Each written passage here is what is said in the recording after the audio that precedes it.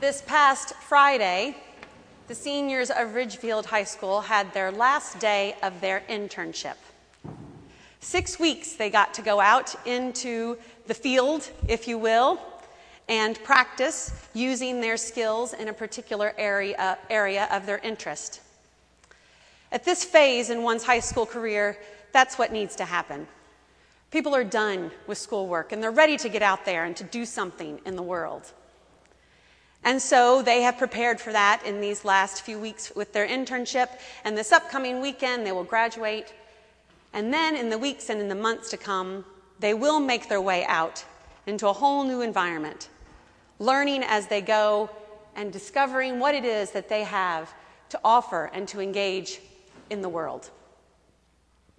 It reminds me a little bit of our gospel lesson this morning.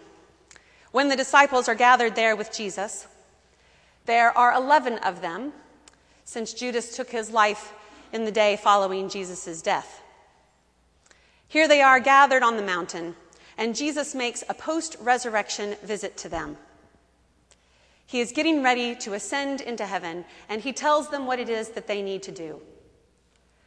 Go into the world, sharing the good news among all nations, baptizing them in the name of the Father and of the Son and of the Holy Spirit, and teaching them to obey everything that I have commanded you.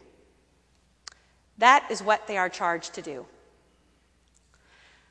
I'm certain that one of the reasons the gospel lesson for this Trinity Sunday was chosen is because of the reference to the triune God, Father, Son, and Holy Spirit.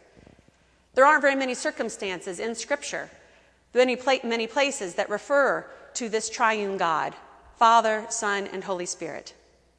So on this Trinity Sunday, we chose a piece of Scripture that reminds us of this three-person Godhead. It's something that has developed through the life of the church.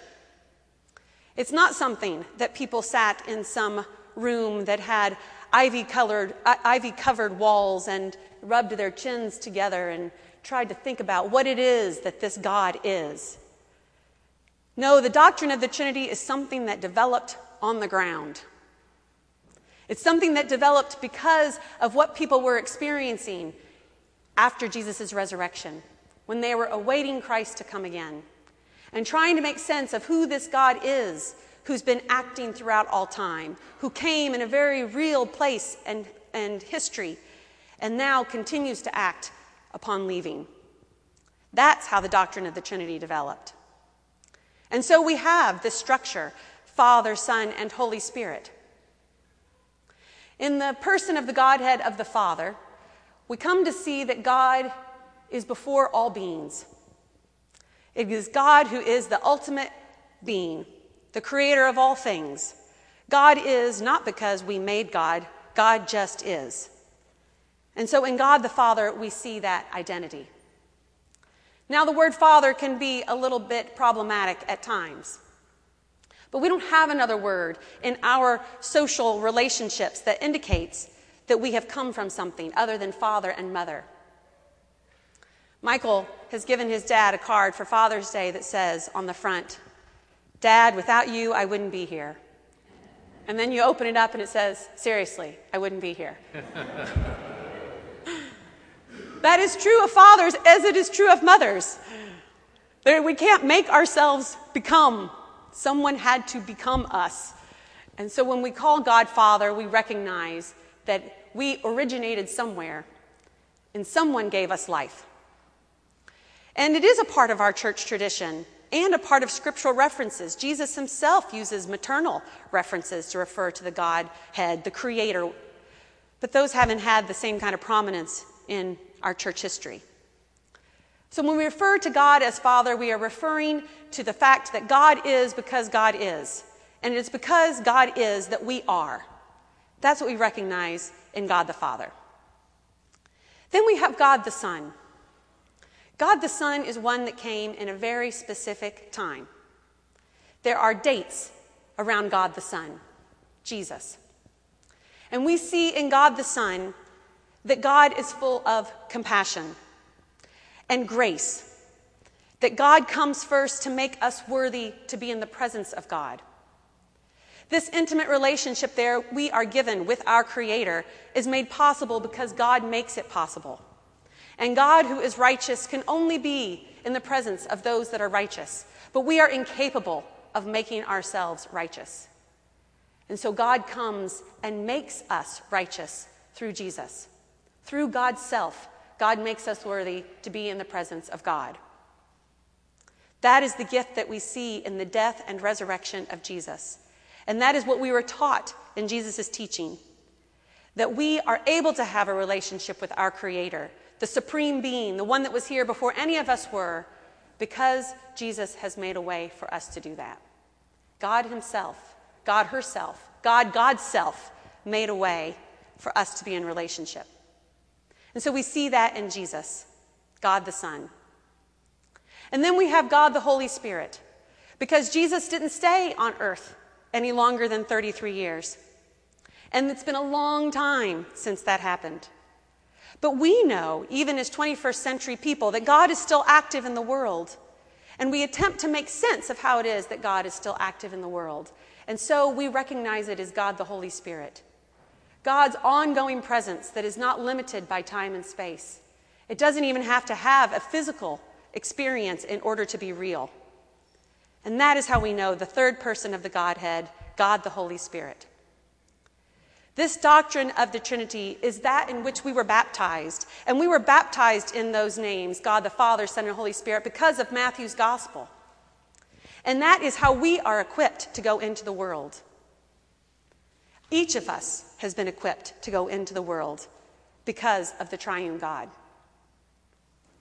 Now, knowing that we are equipped doesn't mean that we don't have times of doubt. But what we are assured of is that we do not have to have certainty on all things in order to be empowered to be carriers of the good news into the world.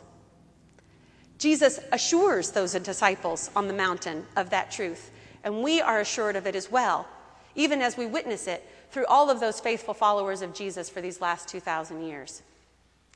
They didn't have it all figured out, but they were still capable of going into the world and sharing the good news made known in Christ.